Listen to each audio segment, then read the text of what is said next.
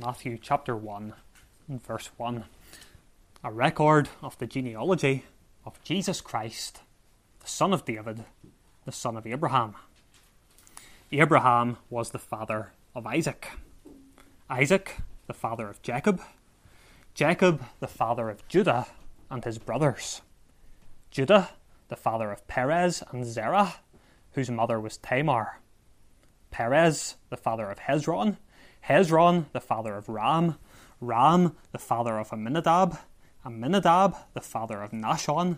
Nahshon, the father of Salmon. Salmon, the father of Boaz, whose mother was Rahab. Boaz, the father of Obed, whose mother was Ruth. Obed, the father of Jesse. And Jesse, the father of King David. David was the father of Solomon, whose mother had been Uriah's wife.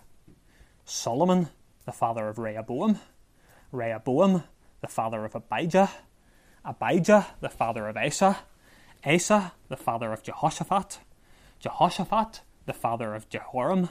Jehoram, the father of Uzziah. Uzziah, the father of Jotham. Jotham, the father of Ahaz.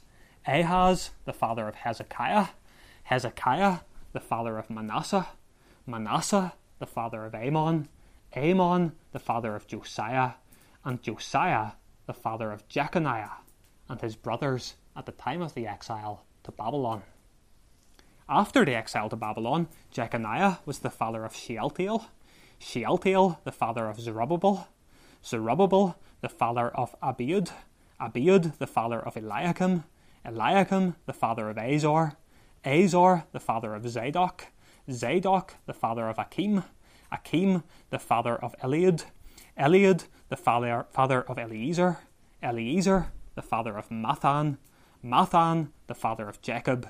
And Jacob, the father of Joseph, the husband of Mary, of whom was born Jesus, who is called Christ.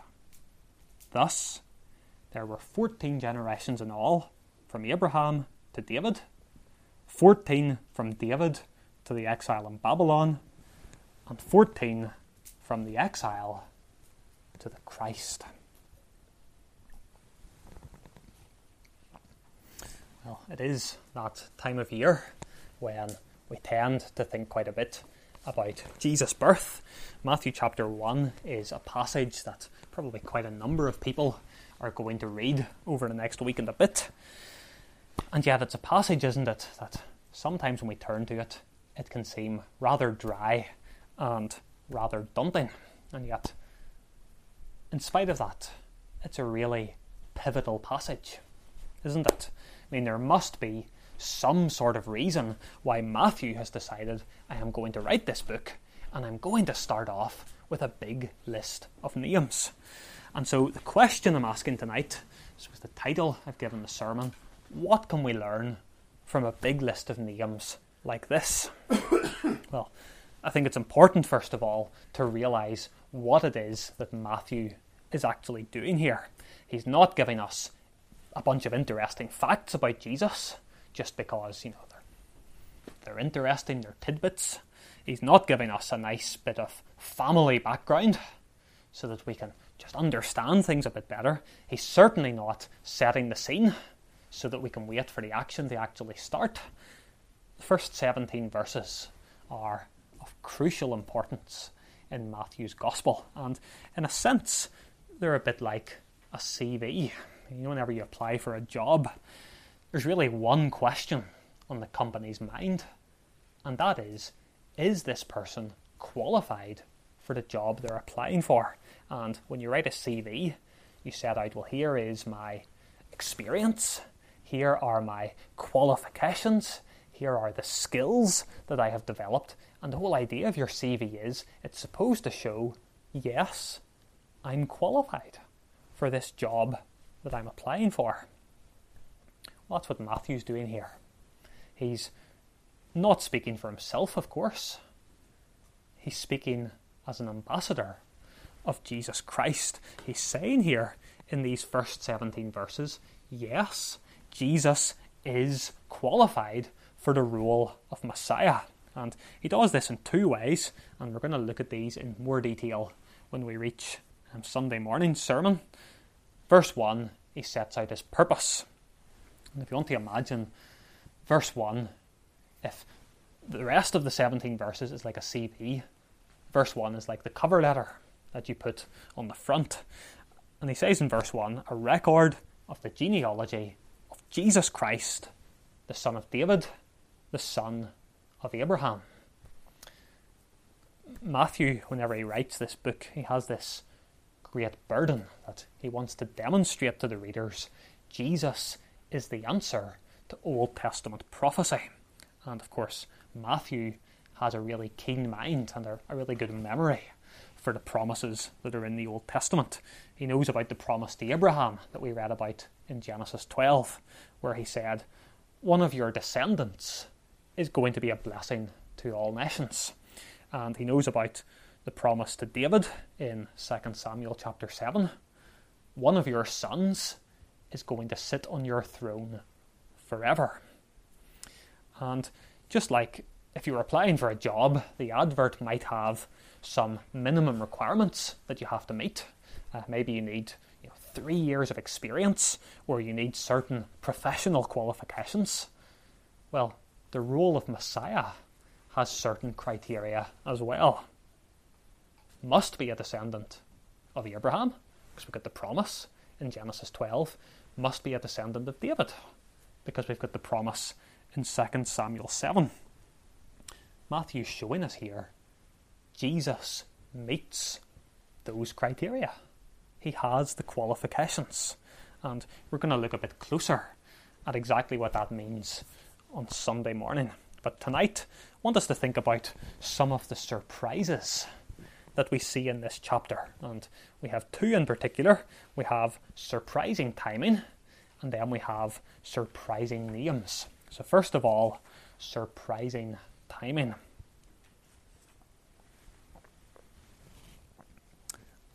I don't know about you, but whenever I read a chapter like this, and there's quite a lot of chapters like this, especially in the Old Testament, mentally I start reading faster, and I start almost skipping out the names, and it's maybe good I was reading it out loud, because if I wasn't, it all becomes a bit of a blur. And maybe you go even further than me and your eyes start immediately to glaze over whenever you see a big long list like that. I wonder, does that say something about the culture in which we live? We live in a very different time, of course, from Matthew whenever he wrote this gospel. And back in Israel in the 1st century, family trees were incredibly important. It was a really important pursuit. People were very, very into it. And I think we can see that actually in the way that we look at these verses and we realise Matthew hasn't just cobbled this together. This isn't just some rudimentary research that Matthew has scribbled down on a few pieces of notepaper. He's put an awful lot of effort, hasn't he, into crafting this list. Notice what he says in verse 17. He says, thus, there were 14 generations from Abraham to David, 14 from David to the exile, and 14 from the exile to the Christ. It's worth pointing out, by the way, this is not an exhaustive list. There are names that we know about from the Old Testament that haven't been included. But I think Matthew would have expected that, given how into these family trees the Jews were, his first readers would have known perfectly well this is not supposed to be an exhaustive list. It's something he has edited really, really carefully. So we have this lovely symmetry that he describes in verse 17. We've got 14, 14, and 14. Why 14? Well, I don't really know. But I wonder, is it just partly to make this list as memorable as possible? 14 steps to each of the key moments in the history of salvation. 14 from the establishment of Israel to the establishment of the kingship. 14 from the crown to the exile. 14 from the exile to the Messiah. And I wonder, is Matthew saying here, listen, because of course he's writing this gospel to those who have a pretty good knowledge of the Old Testament as it is, but I wonder, is he saying, listen, you're used to thinking about these different events like Abraham and David and the exile as being really, really momentous and really, really important. Is he saying here, it's time you started thinking about that baby in Bethlehem as being just as momentous an event? It's earth-shattering. And yet, given how earth-shattering it is, it comes at something of a strange time. We have 3 sections here, and our church Bible has, I think, laid it out quite well. It's sort of split it into these 3 different sections. We have verse 2 to verse 6. We begin with Abraham. And of course, God has made that promise to Abraham. In you, all the families of the earth will be blessed. And if we know the backstory, we'll know that's a really far-fetched promise that God has made. Because Abraham does not have any children in Genesis 12. And they're a long, long way past the time whenever Sarah would have been able to bear any children. And yet, it doesn't matter. God keeps his word. And he sends this miracle baby. And if we were reading Genesis for the first time, and we got to the birth of Isaac and all the miraculous circumstances that surround that, I wonder, would we instinctively think, this must be it? This must be the answer to the promise in Genesis 12. This must be the blessing to all of the nations. And yet, he's not. Then there's the second section. That's from verse 6 to verse 11. And we start with David. And God gives him the promise that we read from 2 Samuel, your throne will be established forever. And then the further promise in Isaiah chapter 9, that this one who sits on the throne will uphold it with righteousness from this time forth and forever. And then what happens next? Well, along comes Solomon, and he has such a great start. And maybe if we were reading 2 Samuel for the first time, we'd think, well, maybe this is it. Maybe this is the Messiah. And then we see, well, no, this is not the Messiah either. And as we go through the Old Testament, it feels like we've had a whole series of false starts. And we're tempted to ask the question, when is this so-called Messiah actually going to come? He doesn't come in the days of the patriarchs, with all of these exciting stories about Abraham and Isaac and Jacob. He doesn't come in the days of the kings, whenever Israel is at its peak, and it has this huge united kingdom, and it has these vast riches and the respect of the world. He doesn't even come at the start of the 3rd section, after the exile, whenever there's this opportunity to make a fresh start and to rediscover the glory of the kingdom.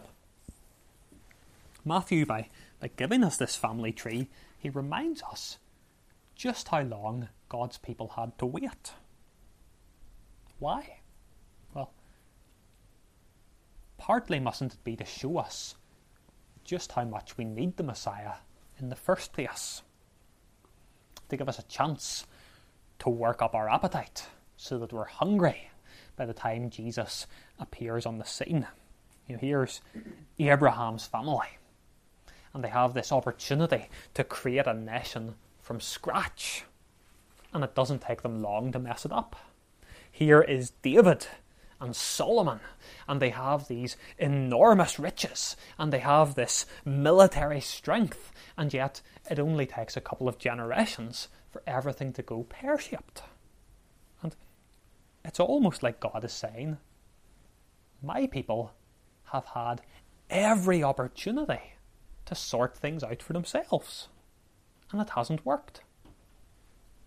And now God says, stand back, and I will show you how it's done.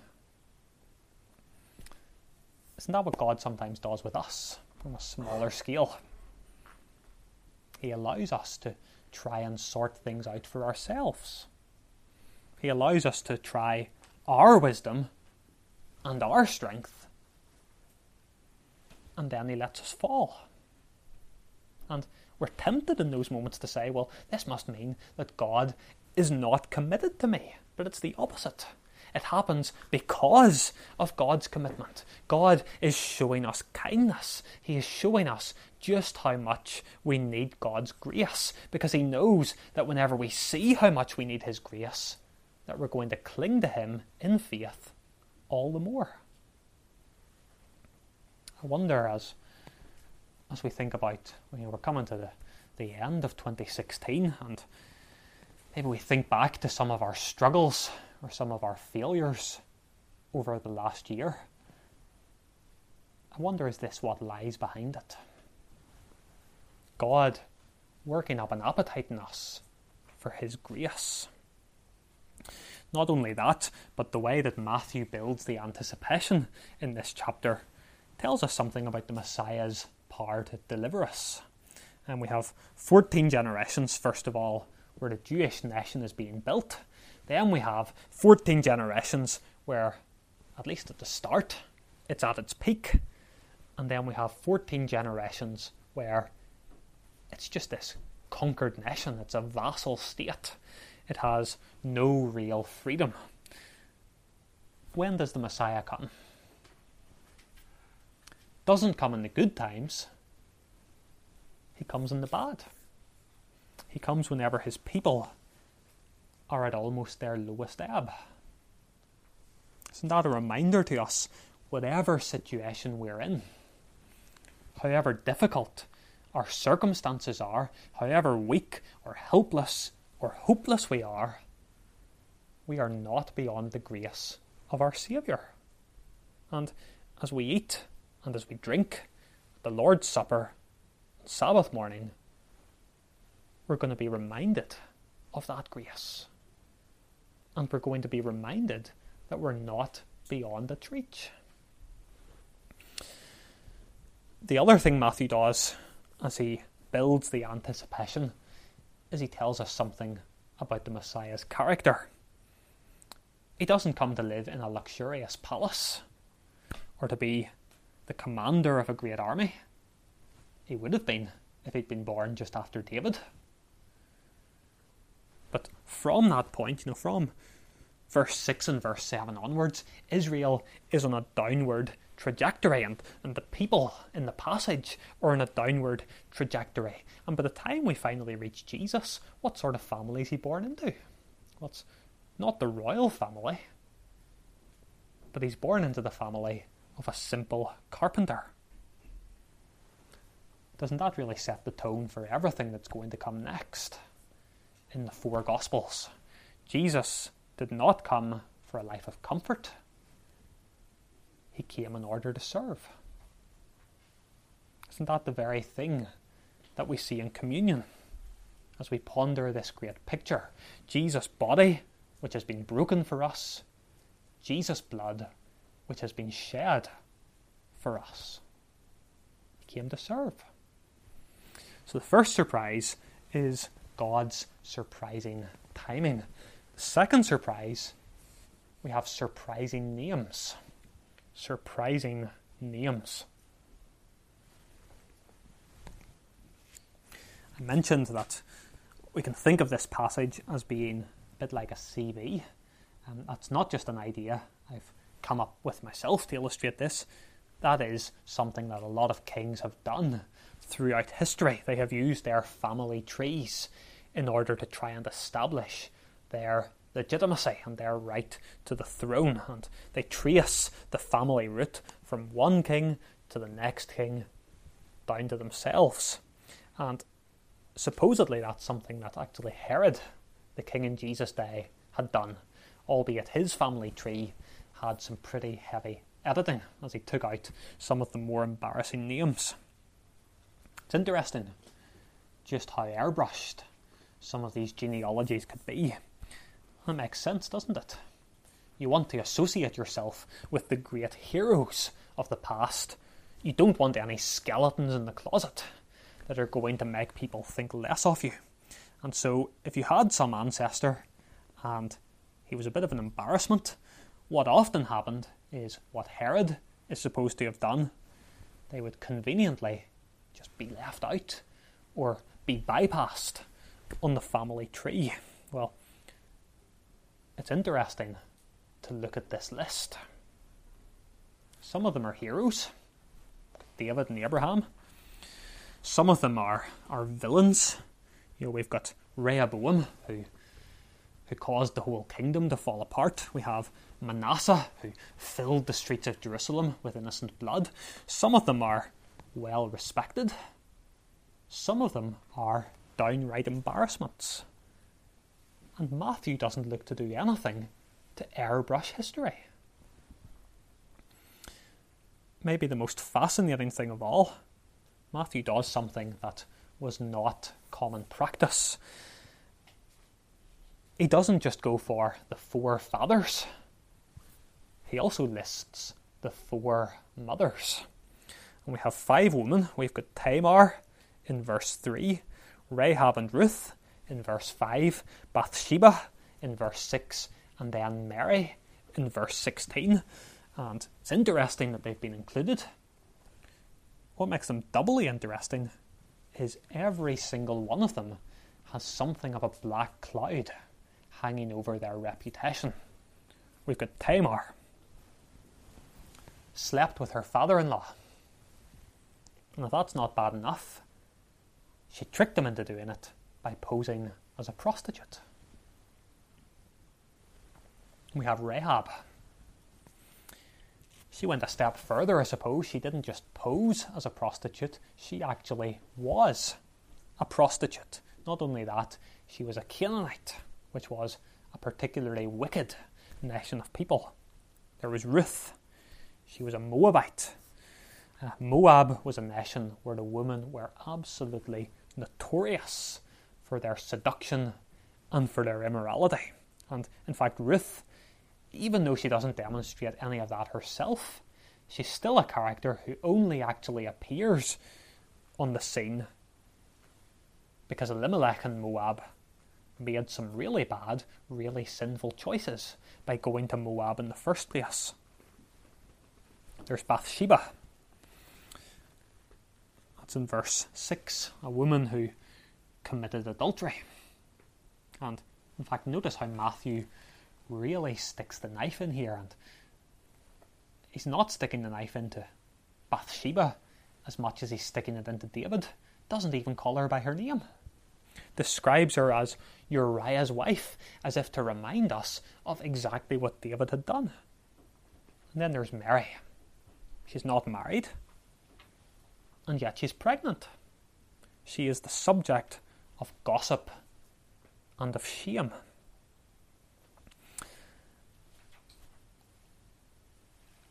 I'm not giving all this detail about these 5 women because they were the worst names in the list. They weren't. People like Manasseh went far, far further than they did. But I'm including them, even though some of them are blameless, and even though some of them were under serious pressure, because it's interesting, given that the convention of the day was to only list the men, Matthew had no reason whatsoever why he had to include these women. Apart from Mary, perhaps, he could have very, very easily passed them by and avoided the embarrassment. But he doesn't. Why? Because right from the start, Matthew is telling us something that Jesus is going to do. He's telling us no matter how much one of his people fouls up, they can never foul up so much that Jesus can't deliver them. He's reminding us even someone who is an outsider can be brought into Christ's family. He's telling us even someone who you would think has disqualified themselves can be restored by God's grace. He's showing us even someone who is weak and who has absolutely nothing to bring to the table can be wonderfully used as part of God's plan. What's Matthew doing? He's reminding us it's all about grace. And on Sabbath morning, we have a wonderful illustration, don't we, of God's grace. He invites all of us who believe, no matter how much or how little we deserve it, all of us who believe, and he says to us, "This is my body, which is broken for you. Take and eat. This is my blood, which is poured out for the forgiveness of sins." And he says to us, "Drink, all of you." Not those of you who deserve it, as if that were possible, but everyone who follows me, whether you have got a shady past like Rahab, whether you've got a massive blot in your conscience like Bathsheba, whether you have come late to the party like Ruth, or whether you're just a bog standard nobody like many of the men on this list, Jesus says to us, "My grace is for you." Like I said, this passage is a bit like a CV. Matthew is setting out for us how Jesus is perfectly qualified for the job. Of course, we all know that sometimes from our own experience, it's not always the most qualified person who gets the job, is it? Sometimes it's not what you know, it's who you know. Well, here's a situation where that is not a bad thing. We're just like the names on this list, aren't we? We are not qualified in the slightest for a place in Christ's kingdom. And yet for us, just like Abraham, just like David, just like Ruth and Bathsheba, just like Mary, it's not what we know, it's who we know. And by God's grace, this uniquely qualified Messiah has made himself known to us. And on that basis, he invites us this coming Lord's Day to sit around the table and to share in this family meal. So as we think about our unworthiness and as we think about God's grace for those who don't deserve it, let us pray that God would give us a real appetite for this meal we're going to share in this coming Sabbath. Well, let's come and pray. Our Father, we thank you for the wonderful lessons that we learn in this list of names. We thank you especially for how your grace shines out so clearly. And we pray, Father, that as we come to eat and drink this coming Lord's Day, that your grace would be at the forefront of our minds. Pray that our unworthiness would be also there in our minds, but we pray that it would be even overshadowed and overwhelmed by an acute sense of your grace for us. Father, we pray that you would fill us with joy and with thanksgiving as we join with our brothers and sisters and as we eat in your presence.